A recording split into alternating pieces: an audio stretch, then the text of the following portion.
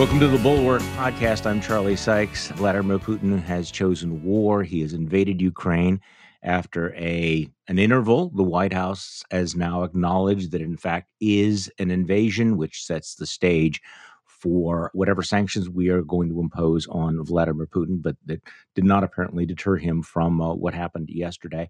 Also, breaking news as we are beginning to record this podcast, the Supreme Court hands Donald Trump another defeat. He extends his legal losing streak.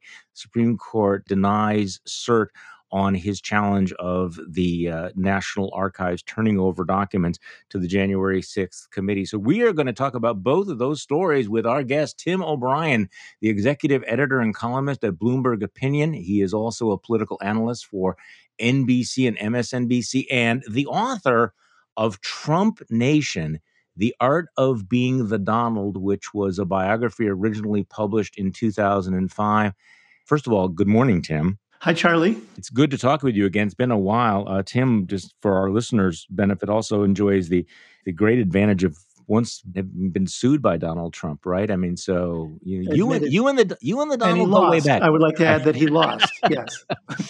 Before we proceed too far, he lost, but not before stepping in it several times. Which I want to get to all of that because you have written some great stuff about the consequences, things that have happened with Trump. He had an extraordinary week last week, losing several cases. He had his accountants quitting, which is just always a bad thing to happen when you're in business, right? When you run a business and the people who keep your books sort of vomit and leave, yeah, that's a problem. Yeah, and remember, they're his outside accountants. His in-house accountant's been indicted. So he's 0 for 2 on the accounting front. Well, especially when your whole business model involves borrowing lots of money from people who probably want to look at your financials. I mean, that seems to be problematic. And believe that you're making a good faith effort to assess their value before you borrow money. So let's start, though, by talking about the big story of the day, which, of course, is Russia and Ukraine.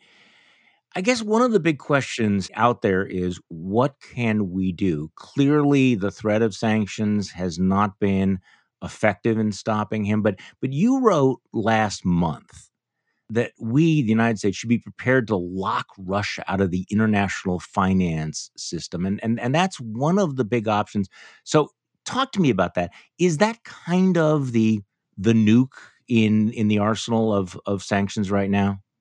Yeah, in the financial world, that's a very good comparison, Charlie. It's essentially the nuclear option in the world of finance. What it would involve is, as you mentioned, locking Russian banks out of the global banking system. It's known as SWIFT, and it's a pipeline that banks use to transact with one another and to settle payments on all of the nuts and bolts that make economies work globally: trade, buying and selling, financial markets, et cetera, et cetera.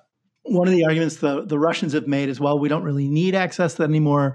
We've started our own global payment system. But thus far, there's one major Chinese bank that has joined that system. It doesn't compare to SWIFT. It's not a replacement for SWIFT. The second argument is that any financial sanctions we impose on Russia are going to boomerang back on Western Europe and the U.S. And I think they know that, and they have to be prepared for that. I think the virtue of it is it helps isolate Russia and penalize Russia in a non-military way. It allows us to have a strong response without going to war. And I think the West has had a lot of half measures towards Putin since he annexed Crimea in 2014. And we imposed sanctions back then, but they were very light relative to what is being considered now. Back then, assets held by Putin's cronies, it's the series of oligarchs who have properties throughout the world and primarily in Western Europe, were seized. They were locked out of the banking system. But it was sort of weak tea. And what's being looked at now in addition to banking is also putting the lid on technology imports and exports that Russia relies on for both military and commercial technology uses.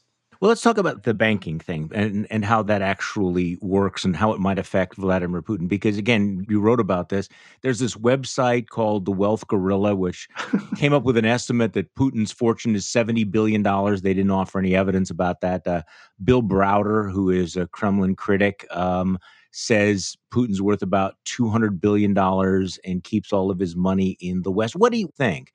I mean, I is don't think yeah, anybody yeah, knows, yeah. Charlie. I think also the reality is the Russian state is Vladimir Putin's piggy bank.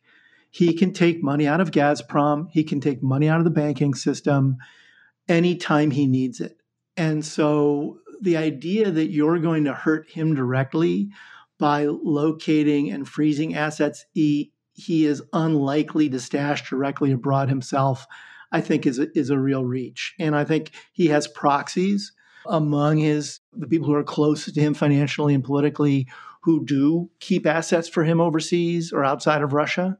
But I think it's going to be very hard, one, to cut Putin off personally, and secondly, I don't think he cares. There's a long tradition of Russian leaders going back centuries who've been very willing for average Russians to suffer extraordinary pain in their own pursuit of policy goals. And Putin is cut right out of that cloth. And I don't think he cares what the impact will be on average Russians. So let's talk about though. I want to go back to this SWIFT system that you talked about, the international financial system. So how does that work? If Russia is cut off from that system, does that mean that they can't process checks, credit cards? Does it mean that if I want to buy oil from Russia, that I have to have a suitcase stuffed with cash? What Which means happens? it will be hard to Uh, buy oil from Russia in that scenario because yeah. obviously you'd need too many suitcases.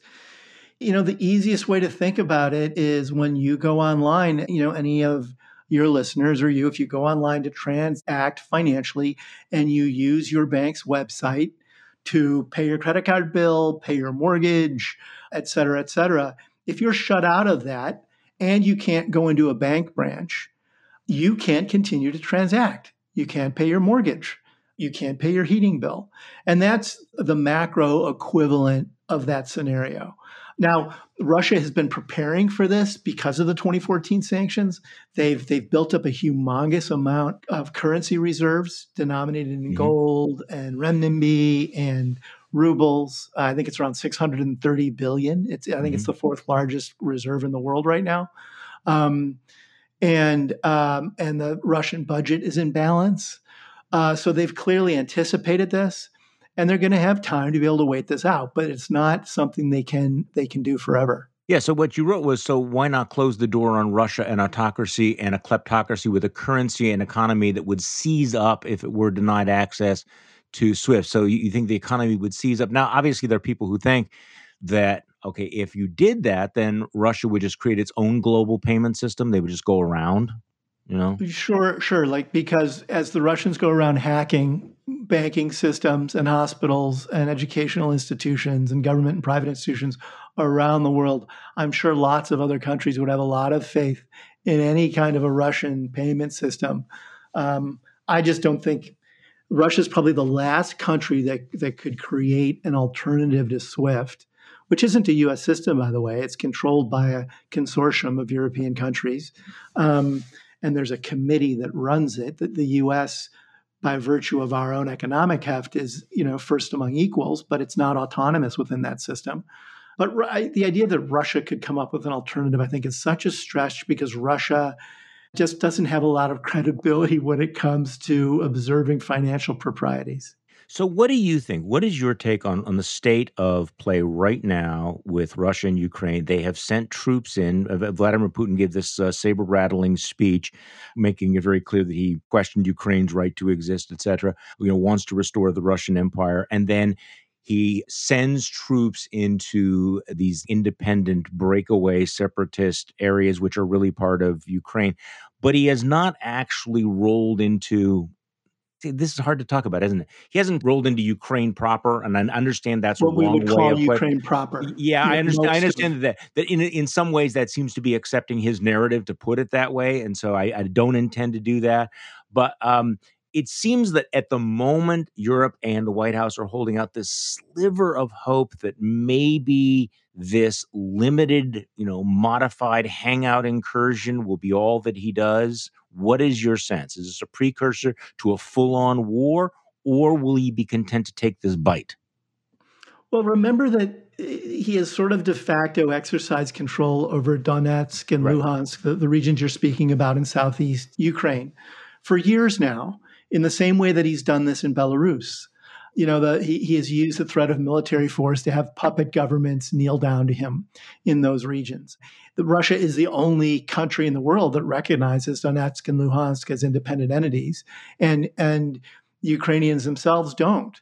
So right now he is flexing his muscles. He has sent troops to the border. Obviously, he has started to mass tanks that are heading west towards that border. They started last night.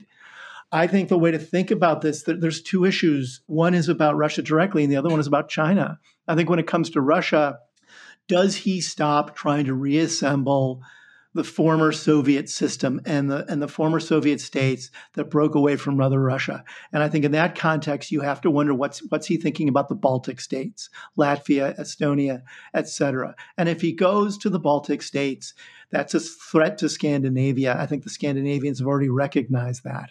So where does he stop? And I think we are very much in a kind of an appeasement scenario, similar to where Europe was with Hitler on the eve of World War II.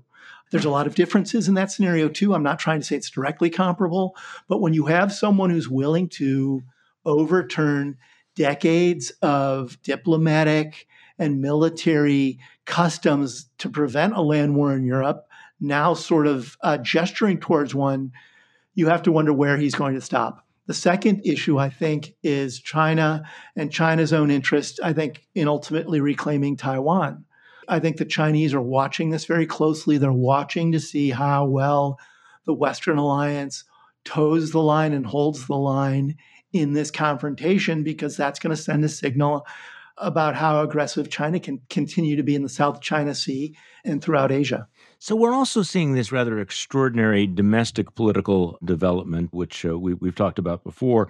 Vladimir Putin's right-wing shills here in the United States, all of these voices that are either in the MAGA world or adjacent to MAGA world, either taking an isolationist line or in some cases actually channeling Vladimir Putin's propaganda. What do you make of that? And what do you think Vladimir Putin makes of that? I think this is one of the great issues of our time, actually, Charlie, because you have a major network in Fox. I refuse to call it Fox News, in Fox, which is essentially a propaganda arm for the far right. And when I say far right, I don't think of them as classically conservative. I don't think of them as people who are interested in solving problems. I think conservatives and liberals have a long history of arguing about the best way to solve problems, but I think the best in both of those groups had a common set of facts they're dealing with. The far right is now counterfactual and propagandic, and they're happy to ally themselves with foreign powers that feed that propaganda machine. You see it in spades, obviously, in Tucker Carlson. He's been inveighing against a strong stance towards Putin, and obviously many others at Fox. And I think we're in a really dangerous time, because I think I can't recall historically where you had a party and a media apparatus this closely wedded at the hip with a goal, I think, of sowing dissent and division for dissent and division's sake. Hmm. And some of it has a very violent component to it, obviously, QAnon, et cetera. And I think we've opened a Pandora's box that was embodied in Trump, but it's now embodied by a big part of the GOP. And I think there's going to be very ugly consequences coming out of all of that. I think you can make a case, of course, that what you're seeing now is the result of years and years and years of bipartisan failure to deter him. Going back to George W. Bush, looking into Vladimir Putin's eyes and seeing his soul, and Hillary Clinton presenting them with the Yep. reset button, and President Obama not acting in Syria after they crossed the red line. And then, of course, you have the Trump years where you had a president who sided with Vladimir Putin over his own agencies, who was constantly kissing his ring. You probably have seen this new meme now, this new narrative on the right, that, well, Vladimir Putin did not invade when Donald Trump was president because Donald Trump deterred him. In fact, Rich Lowry, the editor of National Review, is tweeting out that that Vladimir Putin was afraid to do this. He was afraid of Donald Trump because Donald Trump was so unpredictable and so touchy. And so he didn't dare do this when Trump was in the White House, but now he doesn't fear Joe Biden. So that strikes me as that's a hell of a take. Also reminding that Right. that that Trump's ineptitude uh, and dangerous self-dealing were actually virtues. yeah, exactly. But give me your sense of Vladimir Putin after 4 years of having a president who was willing to truckle to him on a regular basis. Why do you think he didn't do it when Trump was president, and why is he doing it now? What do you think? One, I think Russia plays long ball. So to roll this back, that I think successive administrations have improperly engaged or recognized who Putin is and what he wants. I would agree with that 100%. I also think, since I mentioned China earlier, we've seen the same thing evolve in our relationship with China. I think there was a lot of hope when she came to power that the United States could forge a good working relationship with China. We have now seen that China is more interested in flexing autocratic muscles than anything else, particularly in Asia.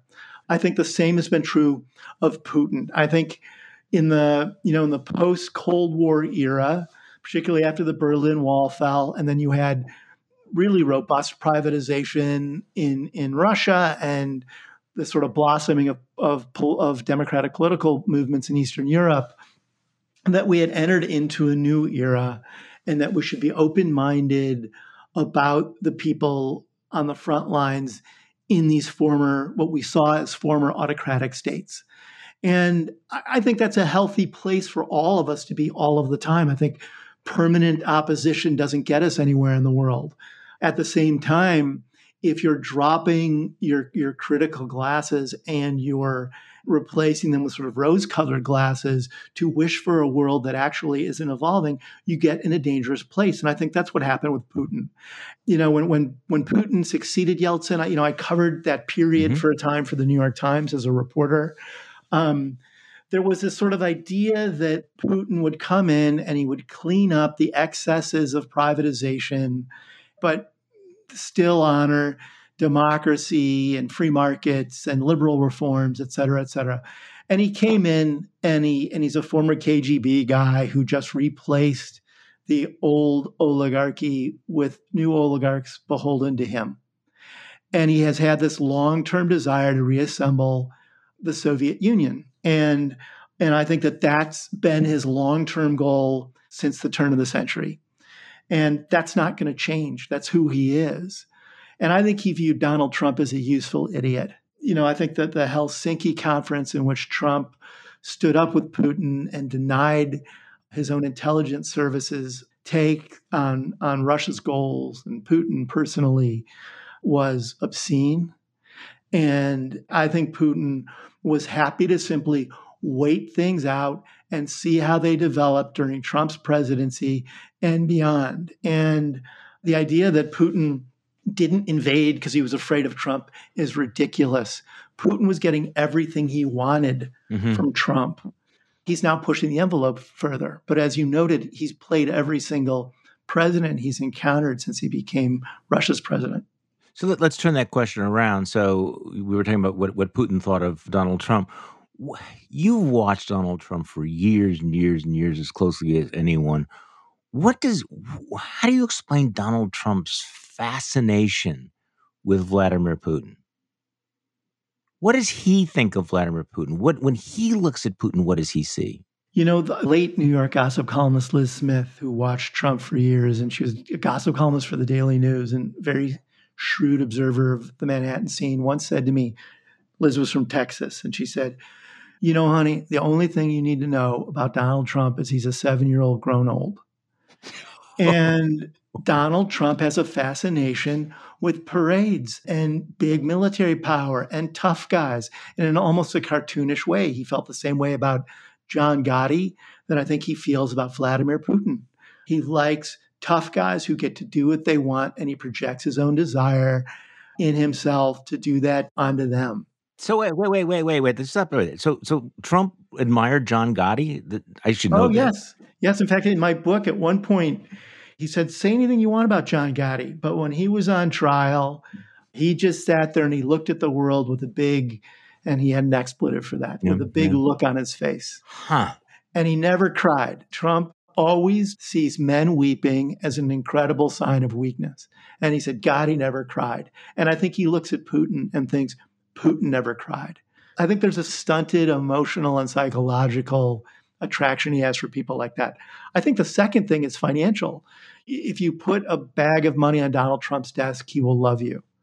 And I think he had been interested for a long time about doing deals in Russia. I think when Trump entered the Oval Office, I think front of his mind was, how can I monetize the authority in the office I now hold? And I think he saw Putin as a conduit for padding his own wallet. And I think that's another reason he coddled Putin the way that he did.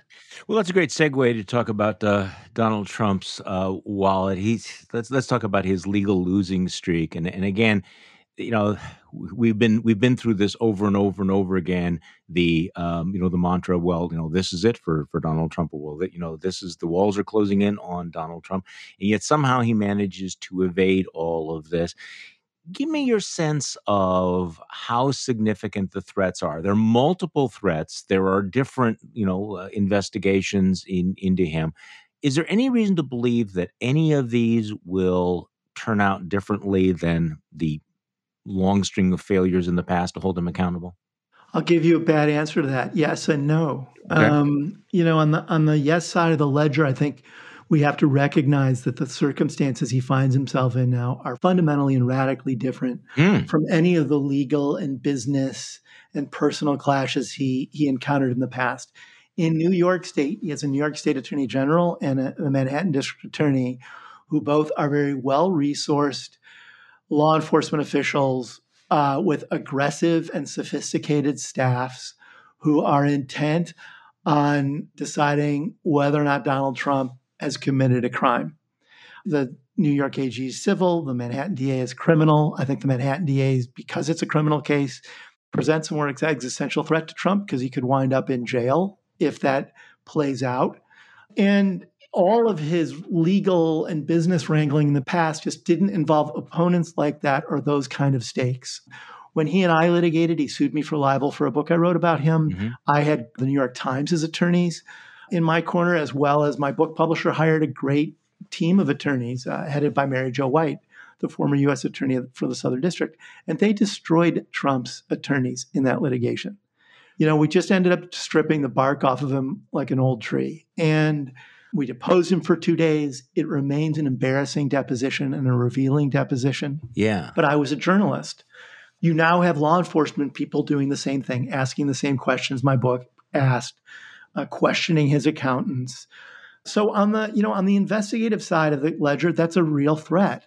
On the business side, it's an incredible threat. You could see the Trump organization unravel over this. It's a business that, as you mentioned earlier, is highly dependent on loans to give it the fuel it needs to keep doing real estate transactions. He's a small player in the real estate world, but like all real estate developers, he needs bank loans to keep functioning. And it's going to be hard for any bank to do business, or investor or business partner, to continue to work with him when there are investigations hanging over his head. And his inside and outside accountants believe that what he's doing smells too much to kind of stay inside the fold. You asked an interesting question about the accounting firm Mazars. Yes. What took you so long, Mazars? What did you mean? Well, because there's nothing new here. Mazars has said they now feel that they can't attest to financial statements can't support financial statements they helped Trump draft over the last decade or so.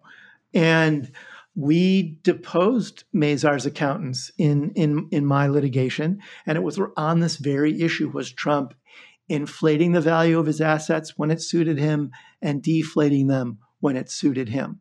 I wasn't asking that in a criminal context. He was disputing that accounts in my book said that he had been doing that for decades, which he had, of course, and which he continues to do today, including in that wacky Yosemite Sam statement he put out last week, claiming that he's worth $8 billion, which he's not. I think that Mazars, like Trump, never had a law enforcement on the other side of the table. And it never had to worry about whether or not it would get swept into the legal nightmare that's now surrounding Trump. And I think they had a statement in their letter when they resigned their position with him, saying that they had a non-waivable conflict, which I translate into English as we're cooperating with law enforcement. And I think that they are probably working with the New York Attorney General at this point and trying to save their own hide. But the behavior that they're suddenly finding distasteful is completely not new at all.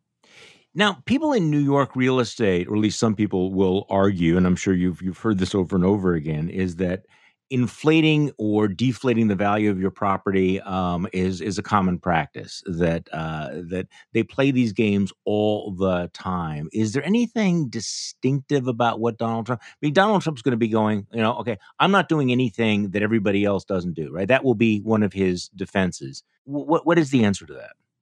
The answer is that members of the real estate community in New York City know that Trump does all of this in a completely out of bounds way that I can't think of anyone else that does this, particularly when you look at some of the major real estate families and entities in New York. They don't roll like this at all.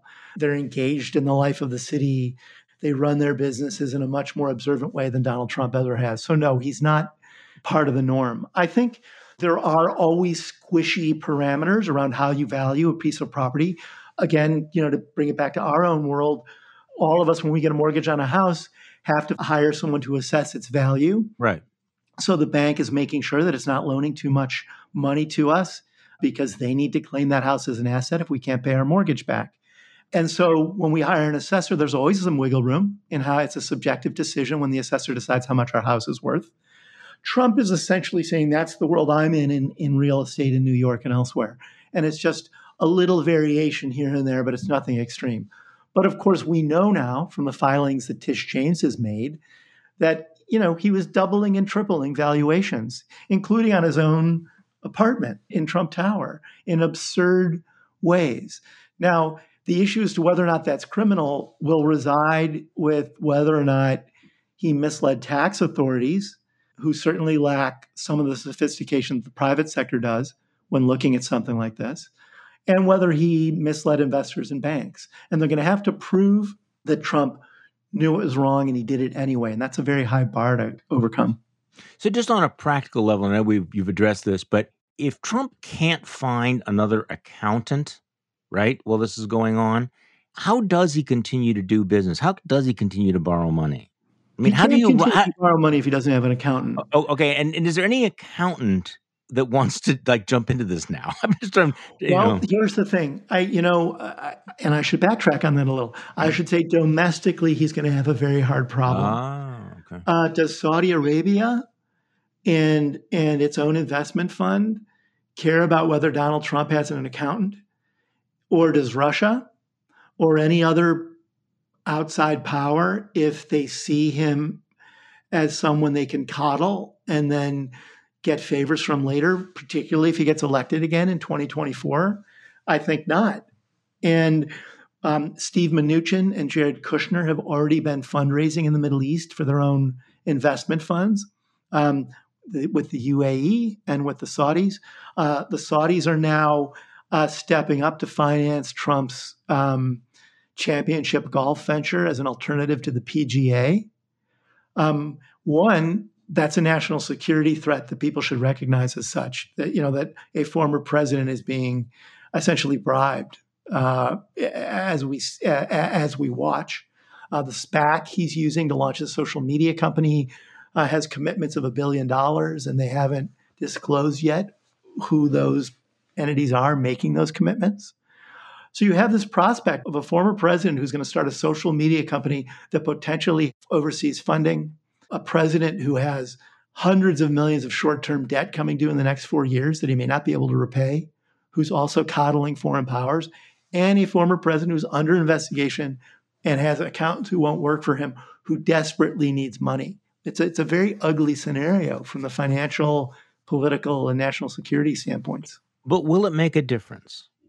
And you know what I'm asking. All of the things over the last 5 or 6 years, there's no mysteries about Donald Trump. We know who he is. We know what he's done. After January 6th, I think, for about 5 minutes, it looked like Republicans were going to bail on him. He's as popular with Republicans as ever. Does any of this actually hurt him politically? And I've been asked it before, and I said, if Donald Trump is charged but not convicted, it doesn't hurt him. It makes him even stronger. Is that too cynical? No, I don't think You, that's you can cynical. I would agree. I would agree with that, Charlie. you can say yes. Yeah. You can say, Charlie, you're a cynic. You're just No, no, I agree with you're you, but I'm a cynic too. I guess we're okay. both cynics. I guess that's Okay. why we're friends. But I think it doesn't matter to his core political base, that 30% or so of the Republican Party that famously doesn't care if he shoots someone on Fifth Avenue. Yeah. I think it matters to independent voters. And I think that independent voters hold all the power right now. As you know, they're the sort of swing vote that determines whether or not you get Democrats or Republicans in the White House. And I think this stuff does matter to them. And I think you've seen some fraying around that recently with Trump and the things swirling around I Trump. think Will that, get traction long term? I don't know. very, very specifically, and I should have asked this before, in these cases, Donald Trump will have to decide at some point whether or not he's going to plead the Fifth Amendment or whether he's going to take the chance that he lies under oath. Now, you've had experience with his depositions. What do you think he will do? He's such a nightmare client for any lawyer because he doesn't stick to the script they prepare for him, and he's a pathologic liar. Yes. So it's dropping him into it's tragicomic. If he wasn't a former president, this would just be comic. But because he could have power again, it's tragicomic and Yeah. unnerving. Yeah. I think he will both plead the Fifth rampantly. Eric did it hundreds of times in his own deposition, his son Eric. I also think he won't be able to help himself at times because he's deeply insecure and needy, and he will exaggerate and or lie during parts of that deposition, even when he should keep his mouth shut. I think you're right about that. And I also think that that's something that can certainly be weaponized because he's talked about people taking the Fifth Amendment. It's on tape. It's in his permanent record. So I also want to ask you about, speaking of his legal losing streak, there was also the ruling last week by the federal judge that ruled that the January 6th civil case against Trump will go ahead. And this long ruling by Judge Mehta. I guess it was Mehta, 112-page opinion rejecting Trump's assertion that he had absolute immunity, and then really connecting him rather significantly to what happened on January 6th. So that's a civil lawsuit. Give me your take on that. Because I guess what's interesting is that stands in contrast to the complete lack of any action from the Department of Justice on all of this. But it's the one thing that seems possible to hold him legally accountable for his role in the coup. Yeah, I think it was a really important ruling, and it sets aside now various district court rulings, appellate court rulings, and Supreme Court opinions that the common thread among all of them is that he doesn't enjoy executive privilege. He doesn't reside above the law as a former president. And I think that's important regardless of the party of the president. I think that's a building block of the rule of law. And the other thing about that ruling specifically that I think was really important was Judge Mehta said, I'm dropping, Mo Brooks, I'm dropping Don Jr., I'm dropping Rudy Giuliani from this case, but I'm keeping Donald Trump. Yeah. And I'm keeping Donald Trump because he incited the insurrection and the violence that led to the Capitol building getting stormed, and wasn't mealy-mouthed in that view, and held Trump personally accountable as the individual who set all of that in motion, That's which means extraordinary. that Trump has a liability legally. And historically, it's yet another statement that I think correctly identifies the role he played in all of that. This is rather extraordinary, and I know that there's always the danger that we get numbed after 5 or 6 years of dealing with this, but a federal judge basically arguing it's plausible that Trump conspired with 2 of these militias, to engage in the overthrow of the government. This is, on Earth 2.0, this would be like a really, really big deal, wouldn't it? I mean, It sure would. to You have a know, ruling like that. yeah, the real world impact of the Donald Trump era is that there are so many outrages and Yeah, corruptions on a daily basis that you start to lose an ability to prioritize which I ones are the know. worst. Yes, exactly. And you made a point that I wanted to underline that, there's the fundamental principle at stake right now, which is the president above the law? Because I mean, Donald Trump has argued and behaved as if the laws do not apply to him, that he is above the law. And as of now, he has faced no consequences whatsoever. Give me your sense of the way that the Department of Justice is going about investigating these things and whether anything will come out of the January 6th committee. I guess the question is, what are the prospects that Donald Trump or members of his administration will be held accountable for their behavior in the way that members of the Nixon administration were held legally accountable for Watergate? Well, in much the same way that I wish the West would take a stronger line with Putin and had done it earlier, I wish law enforcement agencies in the United States would take a stronger line with Donald Trump and had done so earlier. Yeah. I was disappointed that the Mueller investigation essentially punted on a financial examination of what might have motivated Trump, the Trump Hmm. camp's intersections with Russia. I Hmm. think Merrick Garland has been very tentative. I feel like there's enough evidence in the public realm now. Trump has admitted to inciting the insurrection. And I wish Garland was more aggressive. Having said that, I think he understands that he is possibly considering indicting a former president or people close to him, and that the stakes in that are very, very high. And he wants to make sure that he's got all of the legal gaps buttoned up around that. Um, but the January 6th committee and the Department of Justice, I think, are on, I would hope, parallel tracks. If they're not, we're in trouble. I'm more optimistic and less cynical about the January 6th committee than I am usually about Congress. I just usually Uh-huh. assume that these committees and these hearings are going to be shit shows. I have been tentatively, preliminarily impressed by the speed and the scope of the January 6th investigation. It is remarkable how many witnesses they've talked to, how many documents they have gathered, how many new facts they have put together. So I don't know And then what they're also moral exemplars, right? I think in an era in which Trump has cowed institutions and other people, I think it's an authentically bipartisan committee, and I think I think particularly for the so. Republicans on it who've come under, obviously Liz Cheney, the pressure she's come under, and Kinzinger, they've put their careers on the line to do the right thing. Well, and I think that the fact that they're working so hard to excommunicate them is really, in many ways, an indication of how big a threat they happen to see. So, one last thought: I think the Supreme Court decision today is not the most important decision that's come down, but I'm guessing that sitting down in Mar-a-Lago, Donald Trump has been thinking that okay, I can lose this case, but I have the ultimate trump card. I have my Supreme Court, and they will back me up, and yet he continues to lose in the Supreme Court. That's got to bother him a lot to realize that the courts are not going to play along the way he thought they would. I have to imagine he's driving some putters into the desktop in Mar-a-Lago over that because his understanding of the way government and the legal system work is you do someone a favor, they owe you a favor back. And Exactly. he appointed those justices and they should take care of him, and now they're not. I'm sure that irks him to no end. Tim O'Brien is the executive editor and columnist at Bloomberg Opinion. Thank you so much for joining us on the podcast today, Tim. Always a treat, Charlie. Thank you for having me. And thank you all for listening to today's Bulwark podcast. I'm Charlie Sykes. We'll be back tomorrow, and we will do this all over again.